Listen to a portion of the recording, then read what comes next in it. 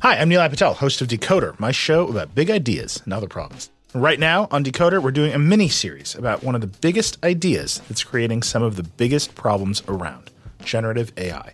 Our series dives deep into some of the most pressing issues surrounding generative AI, with expert Verge reporters covering the cutting-edge frontier of the industry. How could copyright lawsuits completely upend large language models and image generators? How big a problem is AI-generated misinformation for the 2024 election? And what kind of impact are AI chatbots having on human relationships? Decoder's AI series will help you understand what's going on, why, and where it might go from here. Tune in every Monday and Thursday for new episodes of Decoder, wherever you get your podcasts.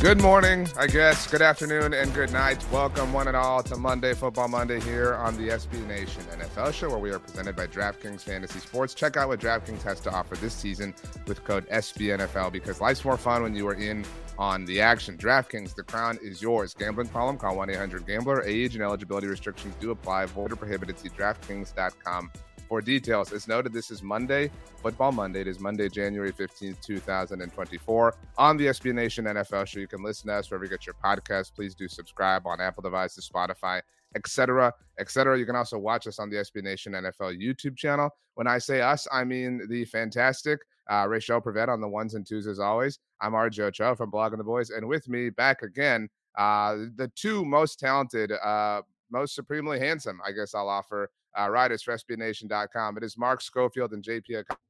Gentlemen, I mean, football's dumb. I mean, like, this is all pointless and stupid in my humble opinion. RJ, if you just want to go for 10 minutes and just let it all out, like, that's fine. Like, JP and I don't know what happened yesterday. What happened? I don't even look. We're obviously here to recap 66% of the Super Wild Card weekend. We have two games still to come on Monday afternoon. Obviously, the Bills Steelers game was rescheduled because of the snowstorm, which has just been insane to monitor. JP, I'm sure that you have shuddered just looking at it. You are very afraid of cold weather, which is a take you should be proud of. But despite the fact that three other teams have lost so far in the playoffs, all anybody wants to talk about right now is the Dallas Cowboys, because that's who the Cowboys are. They set themselves up to be the butt of every joke, and a lot of the jokes are dumb and outplayed and, annoying memes at this point in time, but they keep doing it. They keep finding ways to open the door of ridicule towards them. I do have a lot of thoughts and takes and opinions, obviously, and we're in kind of crisis mode. The alarms are ringing everywhere at Blogging the Boys, as you can imagine. People are kicking down our doors trying to, get thoughts off themselves.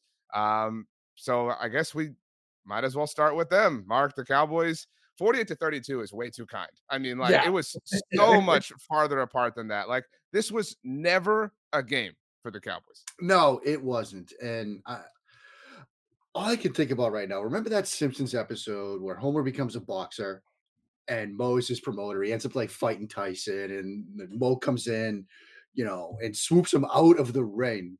And the Don King type character is like, you couldn't even give me one round, Moe. We all kind of knew the Cowboys' horrific loss was coming.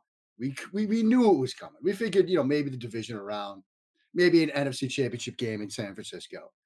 You couldn't even give us one win, because here we are, wild card weekend against the 7 seed, and this game was over before halftime. Like, wow. And Dan Quinn, I hope he inked that contract in Seattle already, because he's going to show up for that interview now, and they're going to be like, you know what? We're good. Like, guys were running wide open. You had still shots of Packers receivers without a single Cowboys defender in view. This game was over before halftime. What happened? This looked like a team that was unprepared to play football. Yeah. Like, I think that is the most shocking and jarring thing for a group of veteran coaches. They have been here before. Mike McCarthy and Dan Quinn have been in the playoffs before. They have been to this level with this Cowboys team before. And it looked like they weren't even ready to play football. It looked like the Packers were a 2 seed playing at home. By the way, the Packers have more wins at AT&T Stadium than the Cowboys do in the playoffs. Playoff wins to be specific. Yeah, I said in the playoffs. Okay, and that does include their Super Bowl win. Again, like if you're gonna drag them, drag them, all the way. That's all I'm saying. So, yeah, I feel like with every Cowboys loss, it becomes like the Thaddeus Young meme. But instead of like celebrating Thaddeus Young being in the same group as Jordan, LeBron, and Larry Bird, it's the Cowboys not having as many playoff wins since 1996 as the Jacksonville Jaguars. I think the biggest thing, like Mark said, was the defense just looked completely unprepared. And again, I've always been someone who was very high on Matt LaFleur as the schemer and play caller and play designer. He put Dan Quinn in a blender this entire game. I think it was also a major chink in the armor for the Cowboys defense. You came into the season with 3 linebackers and 6 safeties. And, when you play 205-pound Marquise Bell at linebacker, you tend to get run over, unless you are out in front. I think that's what the Cowboys were designed to do, because how potent the offense was. If they get the lead, then teams are passing more, and that's where they want to get you. The Packers took the ball and immediately scored a touchdown. Like, it wasn't like this was a game that the Packers fought back after the Cowboys were up. They dominated this game from the jump, and the Packers did it again at quarterback. They did it again. Gutekunst was right. Aaron Rodgers is sitting on the Pat McAfee show spouting conspiracy theories while Jordan Love sets records in the playoffs. The first Packers possession in the initial stages of Cope felt like, okay, they followed their script, and they had a couple, penalties, the Deron Bland holding penalty, obviously down near the goal line, there was another penalty. You kind of thought like, man, it took all the breaks for the Packers to kind of pull this off. Like, that's a positive sign, for, to come. And again, the hilarity of that is not lost on me. JP, I'm with you. Like, again, like, drag anybody you want. Like, nobody is off or on a list for me that is like untouchable. We are well within range to drag Mike McCarthy. Well within. I feel like I started the let's drag Dan Quinn conversation a long time ago. I've been screaming about how, and a lot of it is annoyance because people have acted like anything good that has happened to the Cowboys in the last 3 years has been Dan Quinn and Dan Quinn alone. I mean, from the moment the Cowboys played, ironically, the Seahawks this season, they didn't force a single punt. Then they got worked by the Bills, let the Dolphins go down the field and kick a game-winning field goal. They, surrendered against the Lions and opened the door for the dumbest referee, reporting eligible conversation we ever had to have. And then we're never in this game against, and again, not that the offense was. But so Dan Quinn, you want to go be the head coach of the Seahawks? Fine by me. Like, no one is going to miss you at this point in time. This defense has kind of become overrated and is just sort of, kind of riding the coattails of what they've done over the course of this little era. But you have to blame Dak Prescott too. Like, this isn't a loss of this proportions is not just on McCarthy, not just on Quinn. You can obviously come for Jerry Jones and Stephen Jones. Dak was awful. Like, Dak looked like the quarterback making his first ever playoff start. Like, I can't recall the last time I saw Dak. Actually, I can. It was last year in San Francisco. The last time Dak Prescott looked so rattled, so frazzled. I mean, Mark, quarterback play, and I mean, Dak was clearly pressing. I mean, it was really frustrating to watch and unnerving to watch. And this conversation is going to be really frustrating and really annoying over the course of the entire offseason. But he has all of the leverage against them in terms of contract negotiations. I don't know how well aware you two are. His cap number for 2024 is almost $60 million. He has a no trade clause in his contract, and the Cowboys are going to have to pay both CeeDee Lamb and Micah Parsons. And in order to obviously have the flexibility to do that, they're going to have to do an extension with him. He plays the quarterback position. He does it at a very high level. Like, he's going to make $60 million a year. He's going to become the highest paid player in the NFL, either before or after Micah Parsons becomes the highest paid defensive player in the NFL. But I mean, goodness gracious, again, the way that they just find ways to do this is amazing. I mean, it is astounding. And we're at a point now where it's like, okay, well, you've been blown out in the playoffs. You've lost heartbreakers. You've had weird penalties or weird calls or weird judgments or weird subjective things happen against you. Like, what is the path? Like, what is the one way that they haven't explored or haven't wandered down towards, that being ultimately it? Like, they seem to be a team who can always find a way for the bad thing to happen to them. They have been in this wilderness, Mark, for so long. All right. So long that the year that this drought began in 1996, Marvin Harrison was drafted into the NFL. He played his entire career, won a Super Bowl, sat out the mandatory period, was enshrined into the Pro Football Hall of Fame. In that process, had a son who has become an incredibly talented receiver in his own right, and this year will be drafted somewhere around second or third in the NFL draft himself. Like, it is unbelievable, like how long this has stretched, and so it's not just McCarthy, it's not just Quinn, it's not just Dak. I mean, all these people, like I said, come for them as much as you want. I'm not going to stop you, but this is just a culture, an environment of failure, Mark. Wow, I don't know how I follow that. I guess the only way I can is Bill Belichick the next head coach of the Dallas Cowboys? Following up on the Marvin Harrison thing, the last time the Cowboys were in the NFC Championship, I was not alive. Yeah, I mean, I think the Marvin Harrison thing is funnier, personally. I also that makes sense. Yeah, a go-to of mine, if either of you want to use this, feel free. The last time the Cowboys did anything like this, obviously, John Elway did not have a Super Bowl ring of any kind. He would, of course, win 2 as a player and then retire and all this stuff, again, be enshrined in the Hall of Fame, and then literally begin the pathway towards like football managing, and built his own team that won a Super Bowl, which included a Dallas Cowboys superstar in DeMarcus Ware. So, either one, it's up to you. I think the craziest thing about how Dak played yesterday was how out of sync he was with CeeDee Lamb. They made a huge point about it during the game. I think the thing that encapsulated this game the most offensively was Greg Olsen talking about CeeDee and Dak talking during the timeout and them looking clearly frustrated with each other. And then the next play, Dak threw the pick 6 to Darnell Savage, where he forced it to CeeDee Lamb, and everybody in the building knew that ball was going to CeeDee Lamb on a slant, including Darnell Savage, who rolled down from his robber to the robber spot in cover 1 and didn't do anything. He walked into the end zone from like 60 yards out. So I think that was the biggest thing that stood out to me offensively. How off Dak looked. Like, for a quarterback who's been on the entire season, this was bad. Like, this was the numbers are going to show 41 of 60, 300 plus yards, 3 touchdowns. Empty calories. Yeah. It was empty calories. It was a horrific performance at home. You mentioned he looked rattled at home.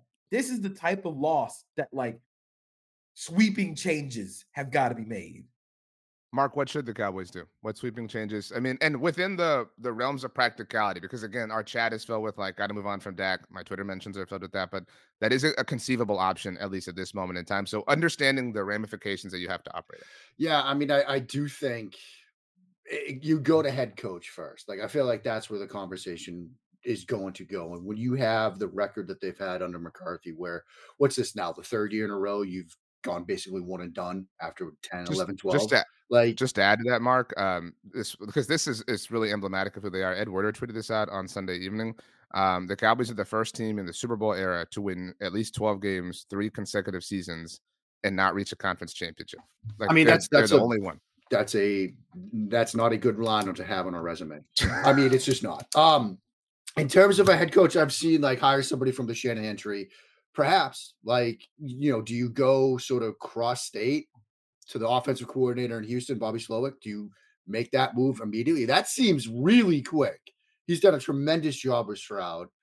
That seems like really quick in terms of hiring a head coach. But yeah, I think that's where the conversation has to go first, because it seems like this team has hit a ceiling under McCarthy.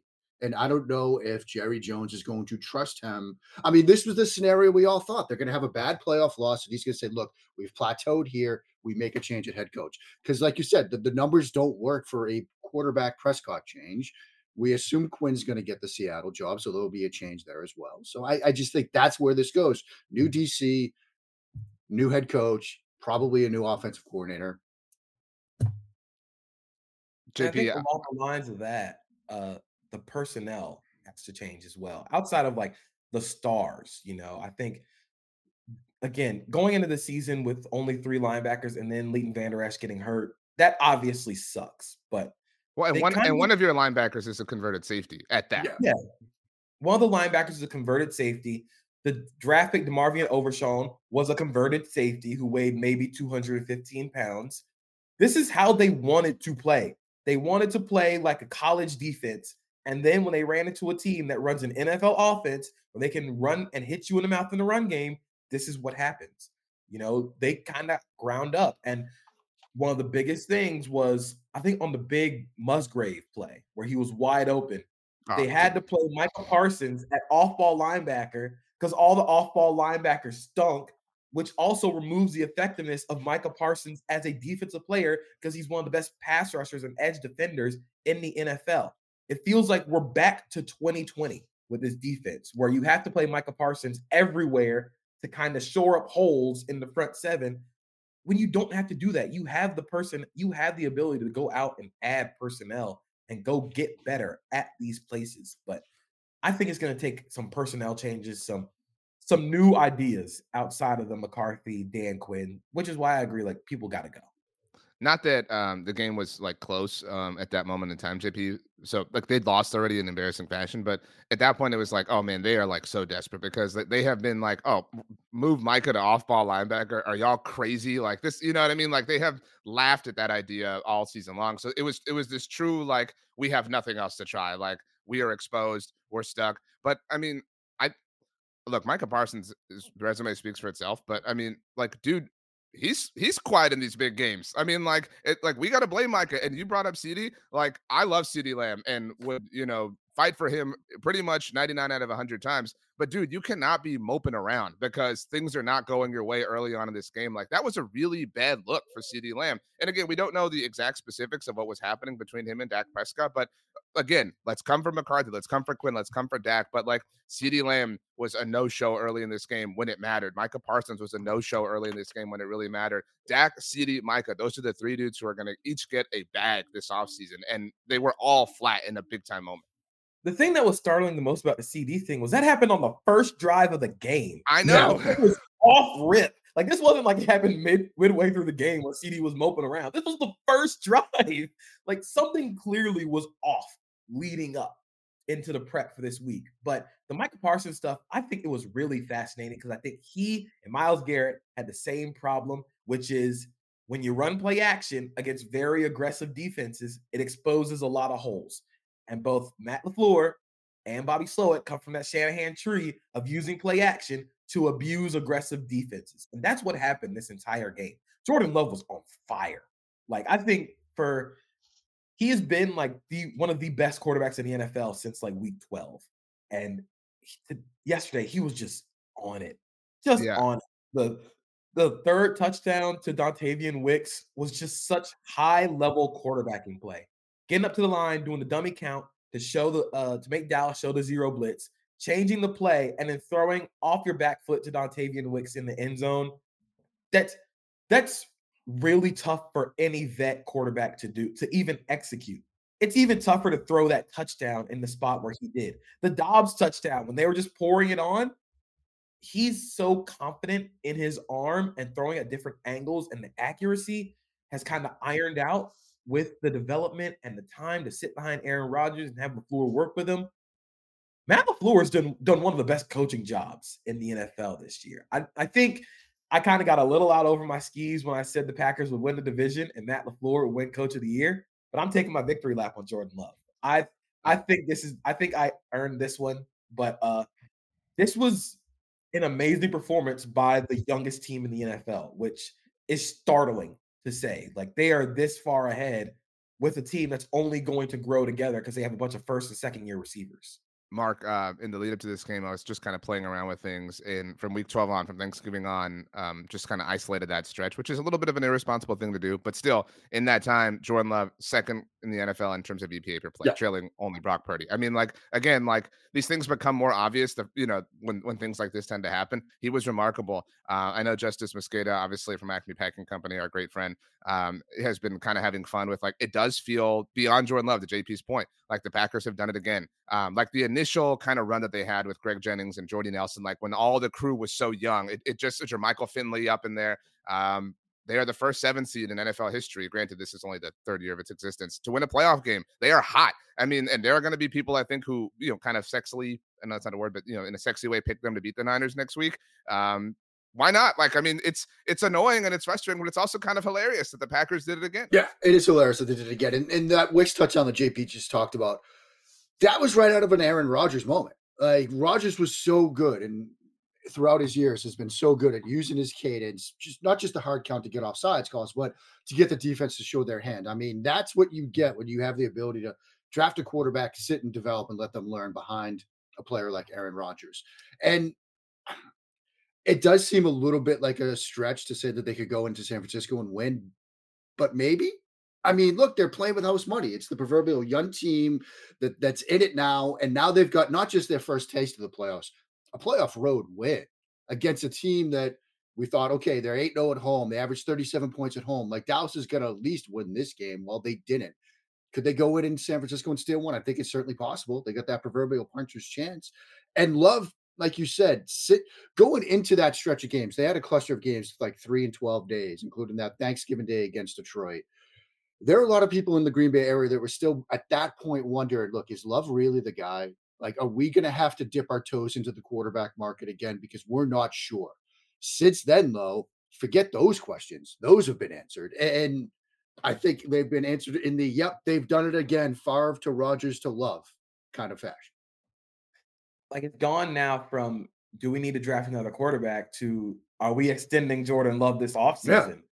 Yeah. It's become if you're ranking NFC quarterbacks like entering 2024, like he's number 2. But I mean, like, you know, like people will say like you can't rank Dak ahead of him, right? Like, because people will live off this moment. He's, you know, Jalen Hurts obviously regressed this season. Matthew Stafford's been amazing, and we'll see what Jared Goff continues to do. I mean, Kirk Cousins if he stays, but like he's right there. Like, I mean, like it's annoying. Yep. I mean, but the only solace I take in all this is that like this is a big fat L for Aaron Rodgers. Like watching the Packers like have all the success. But to that point, it's like, man, it's the team's changed. It's like you literally took Mike McCarthy. Like Mike McCarthy's been on that side of the embarrassing Cowboys playoff loss against the Packers, right? And you literally remove him and put him on your side. Different characters, different staffs, different rosters, whatever, different locations. It doesn't matter. They are your daddy. I don't know who's daddy and who's mommy to the Cowboys between the Niners and the Packers, but they both own them. It's really, really joint custody. Yeah. Wow. Mark, what game do you want to talk about next? The other one, Sunday? Why not? Yeah, let's do Sunday first. The Detroit Lions, Mark, survived. And one of the coolest scenes in the NFL, obviously, in recent memory, when they got that win 24-23 over the Rams. Obviously, the Matthew Stafford, Jared Goff story got all the play, but this game did kind of live up to all the hype, and it kind of checked all the boxes, and kind of every if it was a movie, it hit everything you kind of wanted it to have. Yeah, I mean, this one covered, and thank goodness that it did, because the first 3 games of this weekend weren't that enjoyable. Like they all kind of got out of hand. It was great to have this one because you had the storylines. It lived up to all the hype. I mean, Goff and Stafford in this game were just throwing absolute haymakers. Like they were playing. Stafford was no look at every throw he possibly could.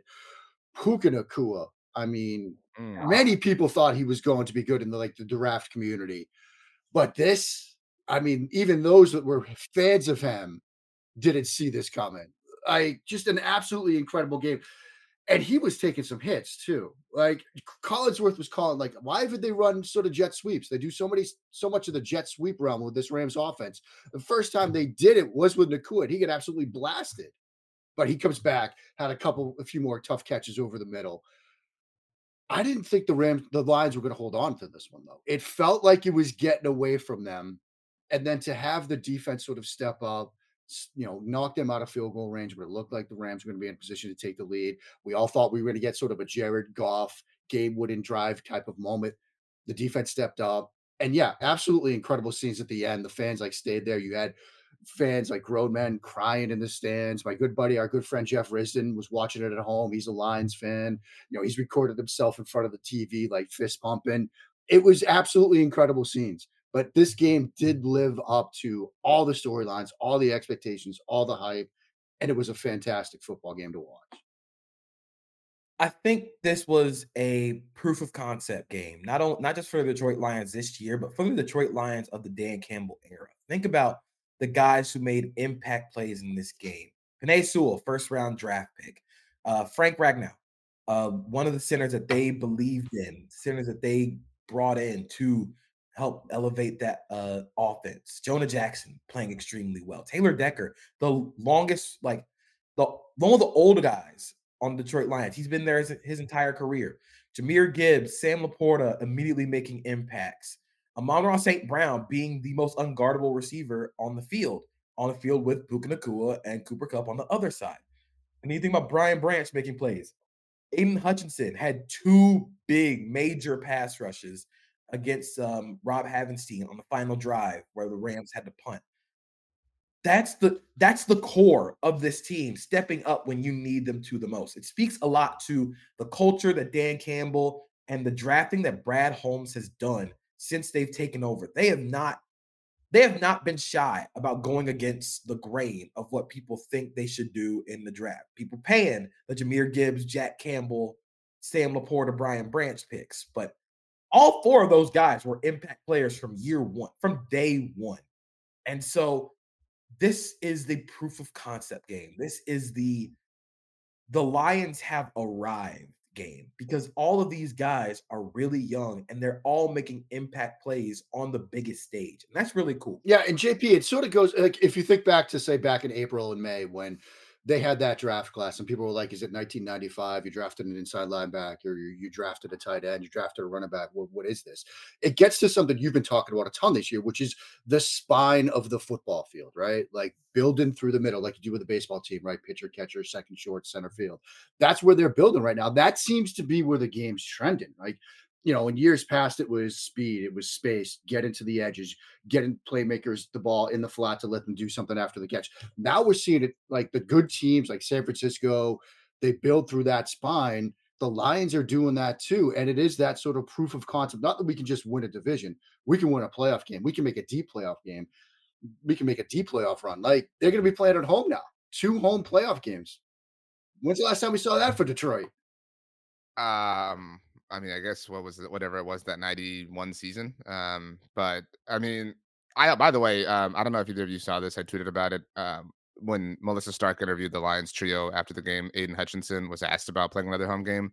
And the first thing he said was, "We really wanted to play Dallas." And like, I hate the Cowboys so much right now that like I didn't even have the energy to be like rent-free loser. You know what I mean? Like it was like it is a rent-free loser thing of Aiden Hutchinson to say, like, dude, come on, you're about to host a divisional playoff game, but like I just don't even care. Like drag the Cowboys into oblivion.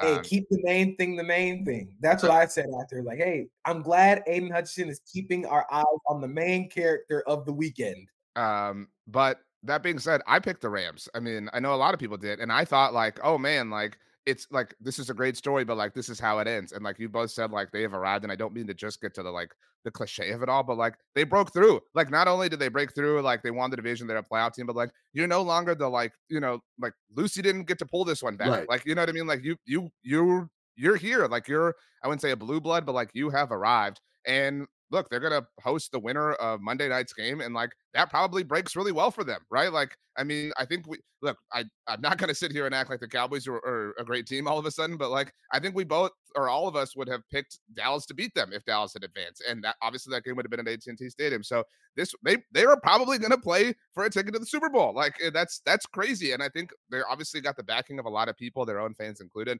I agree with you, JP. Proof of concept. What was the stat or whatever about Jahmyr Gibbs and Sam Laporta each having 12 touchdowns, like the first rookie pair or whatever to do that? Like, I mean, there's something badass to like how they've just called their shot, time after time after time after time. And I will say, like, some of the things have worked despite being illogical, right? Like the Jahmyr Gibbs and Jack Campbell things. Those were, I mean, objectively illogical and kind of dumb things, but they worked out. And like history is written by the winners, and they're the ones who get to write it right now. And I think from the Rams' perspective, 2 things really stood out in this loss. The first one, Sean McVay kind of cost the Rams this game with every time he entered the red zone play calling, 1, was weird. 2, settling for field goals every time. Like you have Matthew Stafford, you have these 2 great receivers. You need to go for it at least on one of these. I think the 4th and 14 where everybody's like, why didn't you go for it there? I think that was kind of like, okay, we can relax a little bit because it was 4th and 14. But on any of the other ones where he kicked the field goal, he should have gone for it. You think about the drive to in the first half where you have at a little under a minute and all 3 timeouts and Matthew Stafford, you can drive the length of the field to at least get in the field goal range a little bit. You have that ability. But I think Sean McVay's clock management and red zone decisions kind of costs them this game, as well as the Rams have really kind of overachieved defensively, Yeah. despite having Aaron Donald and 10 dudes from LA Fitness. But if I have to ever see 310-pound Michael Hoyt Yeah. on Sam Laporta and Amon-Ra St. Brown in the game's biggest moments ever again, I'm going to throw up. Yeah. I mean, you can't. Like, what? We can't keep doing this to him. No. He's 310 pounds, man. What's that Solomon, Missouri thread where he don't want to be out Yeah. here? Yeah. He doesn't want to be out You here. do not want. Yeah. He's much better going forward towards the quarterback instead of having to do his best Preston Smith impression. Amon-Ra St. Brown, by the way, I kind of want to take a victory lap there because I absolutely loved him coming out. And people were like, "What are you talking about?" He is so good. He is just He's the so perfect lion too. good. Yeah. Like he's the perfect so player strong. Yeah. for this team. Jared Goff is the perfect player for this team. Like who is the like I think we can look at successful teams and be like, this person's a little like miscast, right? Like they would maybe thrive in a different way somewhere else. But like I don't like who is that player here? You know what I mean? Like they're all perfect. Yeah. This is like the Mighty Ducks. You know what I mean? Like it's a perfect kind of group. And That player Dan was Campbell's born in DeAndre Bombay. Swift. That player That's a was great DeAndre point. Swift. Man, you know what? And- Like, I mean, look, the Eagles don't use him, and that's funny. But like, everybody thought the Lions were really stupid for that. I mean, like, there's on the subject of victory laps, like, and Jamal Williams. Everybody's like, how are you getting rid of Jamal? Like, whatever. But like, they deserve some props. Good for them. It's going to be interesting to see where the Rams go. This is their first playoff loss in the Matthew Stafford era. I mean, not that it's like super old or anything like that, but this is the first playoff loss since the game that forced them to trade away Jared Goff. So going to be an interesting offseason for the Rams. They have their own first round draft pick for the first time in what feels like ages. That's true. Since Jared Goff, he was the last one. Traded to Carolina for Brian Burns. Hi, I'm Nilay Patel, host of Decoder, my show about big ideas and other problems. Right now on Decoder, we're doing a mini-series about one of the biggest ideas that's creating some of the biggest problems around, generative AI. Our series dives deep into some of the most pressing issues surrounding generative AI, with expert Verge reporters covering the cutting-edge frontier of the industry. How could copyright lawsuits completely upend large language models and image generators? How big a problem is AI-generated misinformation for the 2024 election? And what kind of impact are AI chatbots having on human relationships? Decoder's AI series will help you understand what's going on, why, and where it might go from here. Tune in every Monday and Thursday for new episodes of Decoder, wherever you get your podcasts. Support for this episode comes from Viator. Sure, a good souvenir is always fun, but it's the experiences that people love the most about traveling. When you get back home, that t-shirt might fade and that snow globe might break, but it's those once-in-a-lifetime memories that will last. Viator is a website and app where you can book travel experiences like architectural sightseeing, snorkeling excursions, sunset cruises, and so much more. With Viator, you can reserve everything from simple tours to thrilling adventures with over 300,000 bookable experiences in 190 countries. Whether you're a foodie, a history buff, or an adrenaline junkie, there's something for everyone. Plus, Viator's travel experiences have millions of real traveler reviews, so you can have the information you need to book the best activities for your trip.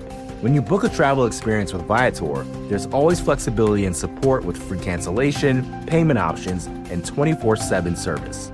Make memories that will last forever with Viator. Download the Viator app now and use code Viator10 for 10% off your first booking in the app. One app, over 300,000 travel experiences you'll remember. Do more with Viator. Mark, you've each taken some victory laps. Allow me to stand up for my Houston Texans. All right. Now, JP, I respect you're like, I kind of called this and I didn't really think it was going to be this good. You know what I mean? With Jordan Love and the Packers. I'm not coming in with any humility here. I'm taking anything I can get my hands on right now. I believed in the Houston Texans and CJ Stroud. I said they would win the AFC South. Now, a lot of things had to happen, like your Jaguars collapsing, obviously, for it to come to fruition, but it did. And then they kicked the Browns' ass. I mean, like, they were my lock of the week on Friday's show on TGI Football around here. I couldn't believe that they were 3-point dogs. The disrespect, Mark, to one of the best rookie quarterbacks we have ever seen. And he was on fire in the first half and just kicked his feet up in the second because the Browns imploded. Yeah. I mean, he was like chilling on the sidelines in the second half, which was an incredible sight. I think what's fascinating to me is like going into this game, a lot of the angles were, look, the Browns defense is so good against the pass. Like they're so good. 1.43 points per drive allowed this year, second only to the Baltimore Ravens. Their defense is going to be probably the deciding factor. Absolutely not. It was Houston. Like back-to-back pick sixes of Joe Flacco. Like that just broke this game wide open. But yeah, Stroud was masterful. I mean, he's been so good. And as good as Jordan Love was on Sunday, Stroud was just as good, if not better, up against that Browns defense. And I always come back to standing in front of him at the podium in Indianapolis during the combine. He was answering so many questions about, you weren't an athlete, like you don't make plays outside of the pocket, you don't make plays off structure, you struggled against pressure. And he was just like, I'm a ball placement specialist. And yeah, maybe I should have run more. I could have run more, but I had guys that I were running wide open. So I'm just going to let them playmakers make plays. And you're seeing that throughout this entire season of him. He was able to do that. He was able to do all that. He just didn't feel like he needed to at Ohio State. But when he needed to in the NFL, he can absolutely do it. He's been fantastic. So fun to watch. I don't know. I mean, we'll see what happens in this other AFC game. But if they have to go into Baltimore, I kind of like their chances. Outside of watching this game, the Jaguars better kick it in high gear. The biggest thing that stood out with CJ Stroud and Jordan Love is we talk a lot about creation out of schedule, outside the pocket, like kind of being the Patrick Mahomes and Josh Allen being able to extend plays like that. But I think we kind of overlook the creation within the pocket. Being able to do that stuff is what separates the good quarterbacks from the great ones. And CJ Stroud and Jordan Love have played great, and both have this ability to create from within the pocket, from within muddy structures, whether it be beating the defense with the arm like CJ Stroud, or creating platforms like Jordan Love does, throwing off his back foot. Those type of things separate good quarterbacks from great ones.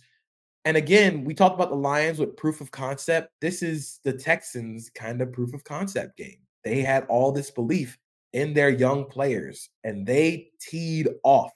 I think where this game really separated for them was when the Browns couldn't go to play action. Because not only is it to protect Joe Flacco's inability to move at 39 years old, it also protects their offensive tackles. I think the Browns have done a good job of masking the fact that both of their tackles have not played at all this season. Jedrick Wills got hurt, and then DeJuan Jones also got hurt, did not come back. But you could tell once the Browns had to go to straight drop back, the Texans teed off. Will Anderson and John Grenard were going insane. Again, another proof of concept. John Grenard was there through the Lovie Smith, David Culley years. Will Anderson being a rookie, straight up elevating that defense. Derek Stingley Jr. played really well. Christian Harris had a phenomenal game. So it's all about the youth stepping up to kind of on the defensive side of the ball. That was my biggest question going into the playoffs. How would the youth play on defense? But they handled a team that throws a lot at you really well and forced them to get into forced their hand to play the Texans style of game. And then they just teed off. And they still need some help on defense. I think they need another impact defensive tackle, maybe a second corner, but you can start to see the San Francisco-ness of the Texans defense. And quite frankly, as a Jags fan with a GM like Trent Baalke probably staying for my entire lifetime, that terrifies me. Mark, when I was eating lunch on Sunday, hours before the Cowboys' demise, I was listening to Kevin Clark's, at that time, most recent episode of This Is Football, his fantastic podcast. And he was making a point where he said, he was just kind of like pontificating. And he said, how many NFL teams would not swap their next 10 years with Houston's? And he qualified this with, like, you have to bake in some unknown, right? Like, you could make an argument for Chicago based on where they're at, having the number one overall pick, like if you want to go down that path of unknown. But like this was his argument. He said Kansas City, Baltimore, Buffalo. Those might be the three. I mean, JP, you kind of shrugged. I mean, like, it's debatable, right? Like, if you're factoring in, like, they've got the coach, they've got the quarterback, they've got the vibes, they've got the culture, right? They've got the division, seemingly. No offense, JP, which is a much easier path than, say, the AFC North or whatever the case may be, because Joe Burrow exists. Like I don't know. Is there another team you'd like to add to that list, Mark? I mean, Green Bay. Wow, what the hell, dude? Not cool. San Francisco. San Francisco. Yeah, I mean, I think they're there though. Like they're in the mix. It's yeah, kind of no, they absolutely are in the mix, and I think that was one of the like sort of macro lessons of this weekend was teams like Green Bay and Houston was like, yeah, they're young, they got young quarterbacks, they're going to get some playoff experience. This is going to be great, but they're with their wins, they are so wildly ahead of schedule that now it's not just hey, maybe they can go a little bit further next year. It's like they could go for next year's here. Like they could still make a deep playoff run this year. And with the two young quarterbacks, future looks bright in both of those cities. But from Houston's perspective, I mean, yeah, that is such a great. They are set up right now to have a very long, sustained run, and we can all find the takes when they went up to get Will Anderson too in the draft, and it's like, really, you're going to draft Stroud, you're going to draft Will Anderson, like this is not. It's going to work. It did work. That's the proof of concept again. So yeah, Houston's in a great position. How satisfying, by the way, for them to say we're going to trade our pick. We're going to hold on to Cleveland's, whatever this and that, and to then beat them and ensure that I mean, everything went their way. And again, like for it to be against the Browns of all teams, like this arrival of this era, obviously after the Deshaun Watson trade, and it's not like they beat Deshaun Watson on Sunday, but like again, has to feel really, really, really good. The Texans, if the Steelers upset the Bills on Monday, will travel to face the Kansas City Chiefs. But if Buffalo wins and it goes chalk, the Texans will head to Baltimore. We'll see how that winds up. Last game before I guess we preview Monday's games. Speaking of Kansas City, JP, it was cold on Saturday night, and it was on Peacock, and NBC told us, the parent company of Peacock, that it did really well, and they congratulated the people who put on the Peacock show, which was themselves, for a phenomenal show. So that being said, the Chiefs won the football game 26-7, and it felt like nobody really cared about the football because of all the weird crap happening around it. I actually thought this game was kind of fun from a schematic, like Spags versus Mike McDaniel thing, but then it immediately kind of got ugly. Yeah. Like even after the Dolphins touchdown, which by the way, that was kind of arm punty. Yeah. I'm not saying anything about Tua. I'm just saying that was kind of arm punty. Even when it was 10-7, nobody thought the Dolphins were coming back. Nobody. And I think that is a large testament to how well Spags has that defense playing, and also a brutal way to end the season for the Dolphins, where the defense looked good in this game. Yeah. The defense played well. The offense scored 7 points and Tua didn't go over 100 yards until the fourth quarter. That is the big problem. There's a play on the Tua interception. Steve Spagnuolo and the Chiefs defense starting too high, rotate to one high, and then rotate back to two high before the snap, and Tua throws a pick. That is the coolest thing I think I've ever seen. I think it's awesome. And the even better part of that play is they've got Hill, single receiver to the right against L'Jarius Sneed. Tua wants to go there initially, and Sneed just buries him. And Sneed was extremely physical with Hill in this game. There were a number of times where he didn't just jam up the line of scrimmage, like he jammed him through the ether and into the shadow realm. Like he did a tremendous job against Hill. But that rotation 5 twist, Coach Vass tweeted about it. It's like a 5 twist. It's a design. Really confusing. Spags did such a great job at sort of muddying the look for Tua. The Dolphins got some questions, I think. They've got some questions about Tua that they need to figure out. And the last thing I'll sort of say about this is you were up 14 against Tennessee with 3 minutes to go. And if you close out that game, you're not playing in the single digits. You could have been in 70-degree Miami playing the Steelers or something. But now you had to go to below freezing. And I think the biggest thing, like you said, with the L'Jarius Sneed play, that kind of encapsulates what Miami has been with Mike McDaniel. They have lacked physicality. I think it has shown up in a big way against teams that have actually been willing to be physical against them. The Tua thing, look, Tua, I said it after the game. Tua, this was kind of a microcosm of Tua as a quarterback, even with the elements playing a factor. What he's good at, he's very good at. The timing, the anticipation, the throws over the middle of the field. But his physical limitations make it really, really hard to beat the other guys in that conference. You could tell they did not trust Tua to make any throws in this game. He was dirting screen passes. Yeah. And that is really bad in the playoff game. He wasn't able to hit any passes on the outside of the numbers. It just looked so constrained, so constricted compared to what we saw. I mean, this team scored 70 points this season, and they couldn't even get double digits in the playoffs when it mattered. The questions are not going to go away about this Dolphins offense.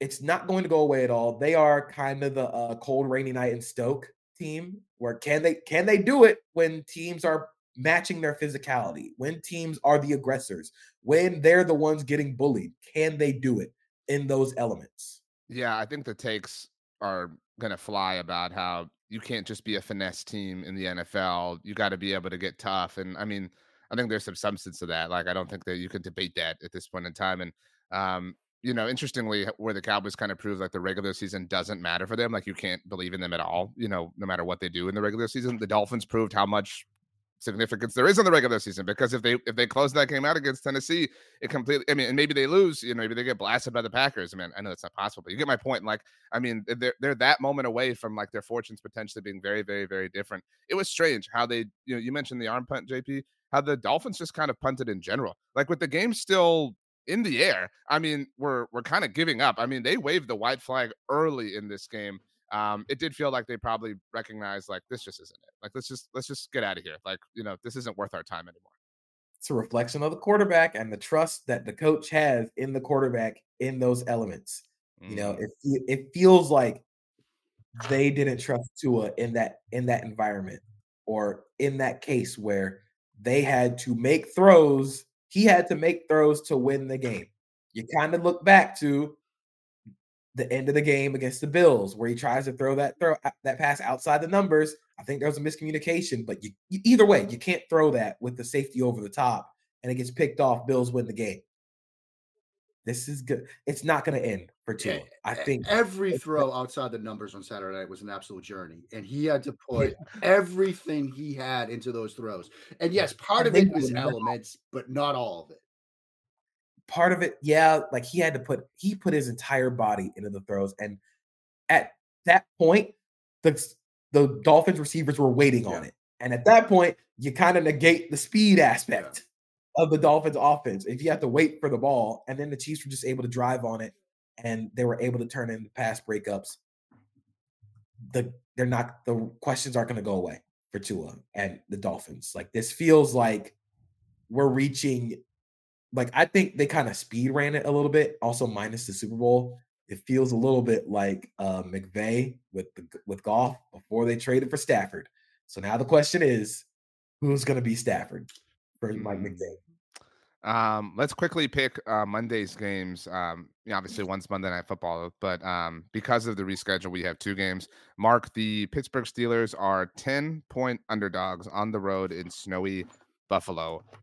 You're picking what? I mean, I think Buffalo wins, but I think Pittsburgh covers. I mean, that's a big number. And, obviously the weather has somewhat subsided, but it's still not going to be the greatest conditions. It's going to be a snowy track. Buffalo's the better team. I think Pittsburgh's path to a win in this game was to force the bad, crazy Josh Allen game, like the 3 picks in the Monday night opener against the Jets. With TJ Watt watching this game from the sidelines because he's hurt, it's much harder to do that.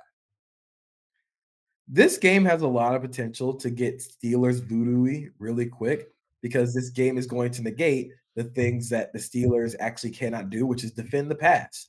I think this game is going to lean heavily into the run game because of all the snow and all the elements.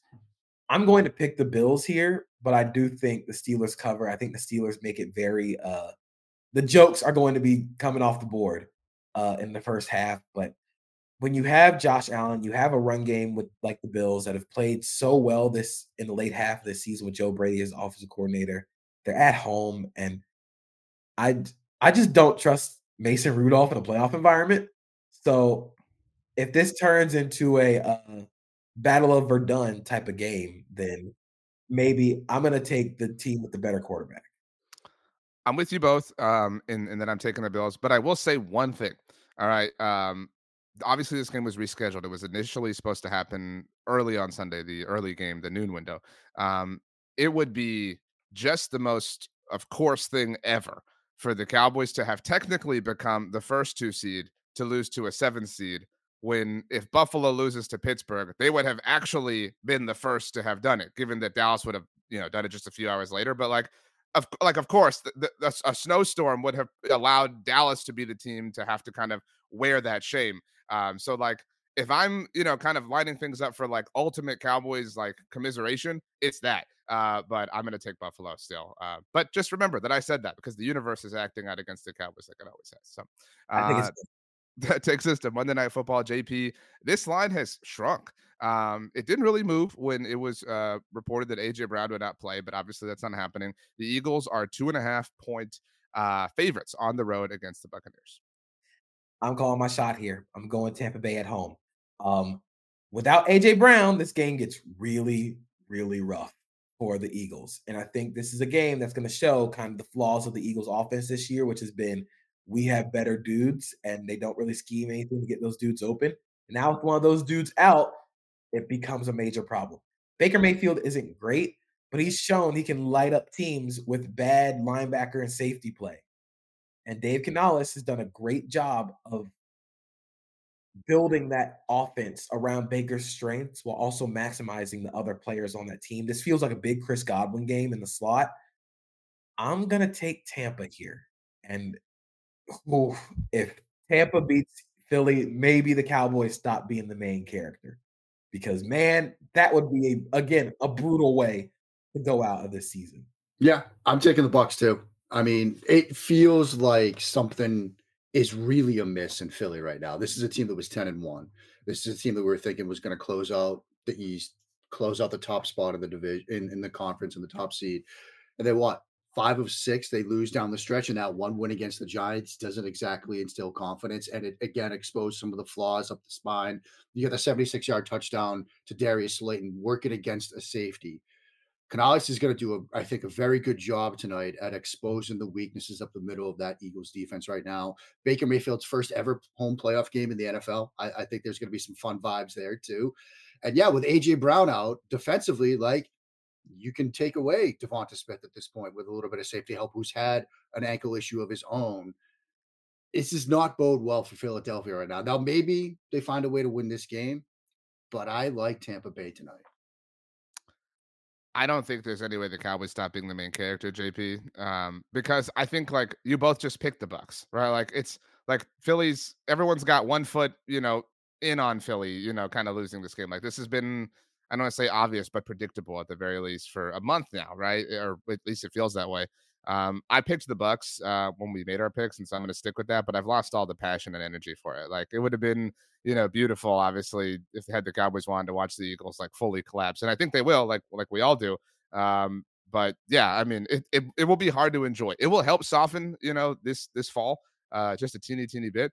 But yeah, like I mean, again, I think we've all kind of already ripped the Eagles. You know what I mean? Like what new thing is there to say like, oh, they still suck. You know what I mean? Like we've all gotten the takes off already. I will say if the Eagles do win this, we have another Detroit story game.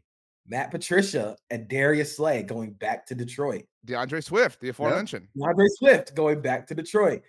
But a thing that might swing this game in the Eagles' favor, Big Dom back on the side. That's true. Because I mean, think about their record since that Big Dom incident. I mean, that's really what went wrong in Philadelphia. Big Dom is moving the needle. I mean, maybe he was calling plays. I mean, he was calling defense. Maybe he should call plays. I mean, at this point, why not? Give it a shot. I'm a little bit late to the like whoever has the opportunity to do the funniest thing meme joke. Like I don't know the genesis of that. But the Bucs, I don't want to say have the opportunity to do the funniest thing, but like the Bucs have an opportunity to really wreck this because I think we all want the Lions in the title game at the very least. If the Bucs win this game and go to Detroit next week, no one will enjoy that. Like no one will be happy about that. You know what I mean? Like that will be upsetting, I think, on a large level. I think it'd be incredibly funny if Baker, fueled by hater energy, always with the chip on his shoulder, goes into Detroit and gives the Lions a game. I don't think it will happen. Of course, we have to get past this game, but I think the team with the opportunity to do the funniest thing ever is the Pittsburgh Steelers. I think the Steelers have the opportunity to do something very funny, which is the game was postponed, and then they will win a 3-2 game. Yeah, something ugly. They're going to try and keep this game directly within, like, there's going to be an NFL Films game. You know, this is going to be a real 1950s NFL Films game. But on the Eagles and Bucks, I think the Eagles are going to try and ball control this. But with their run game being hampered by Jalen Hurts' knee and dislocating his finger, which kind of negates the passing, this is not good.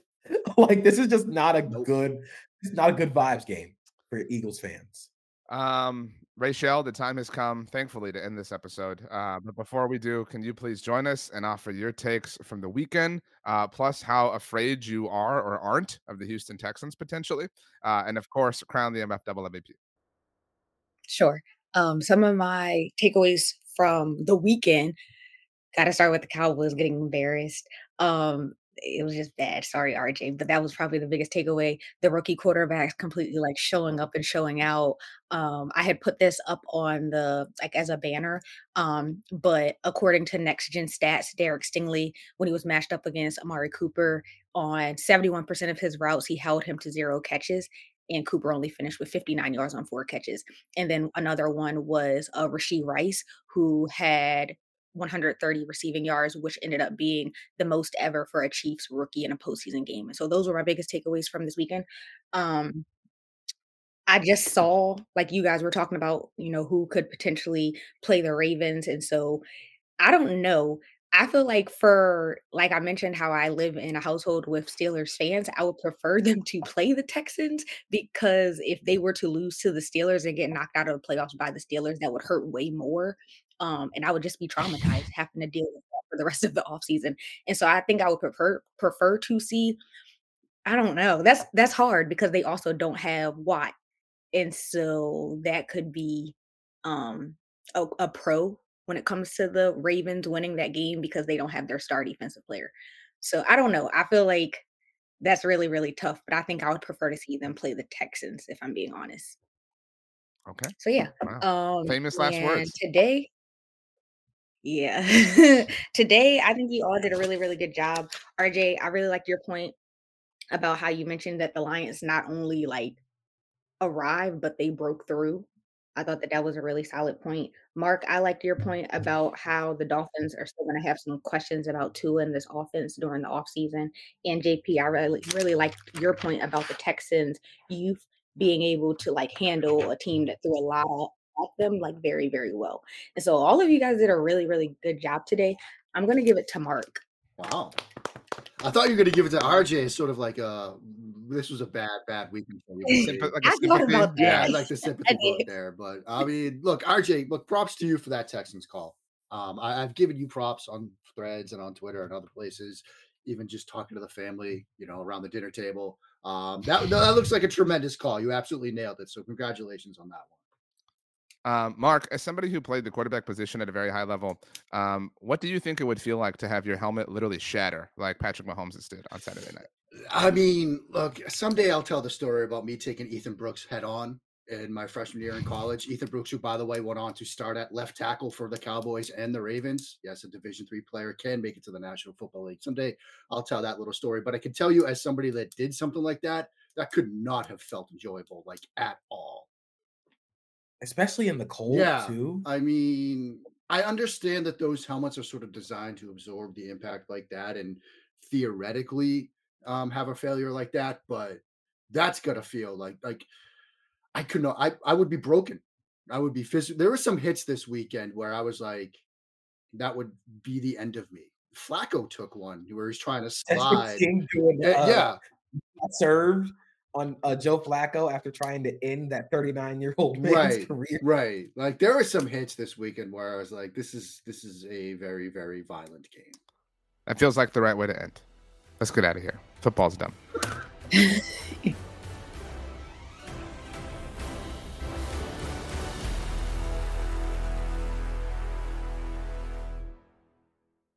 Hi, I'm Nilay Patel, host of Decoder, my show about big ideas and other problems. Right now on Decoder, we're doing a mini-series about one of the biggest ideas that's creating some of the biggest problems around, generative AI.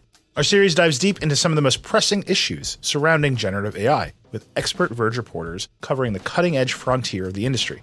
How could copyright lawsuits completely upend large language models and image generators? How big a problem is AI-generated misinformation for the 2024 election? And what kind of impact are AI chatbots having on human relationships?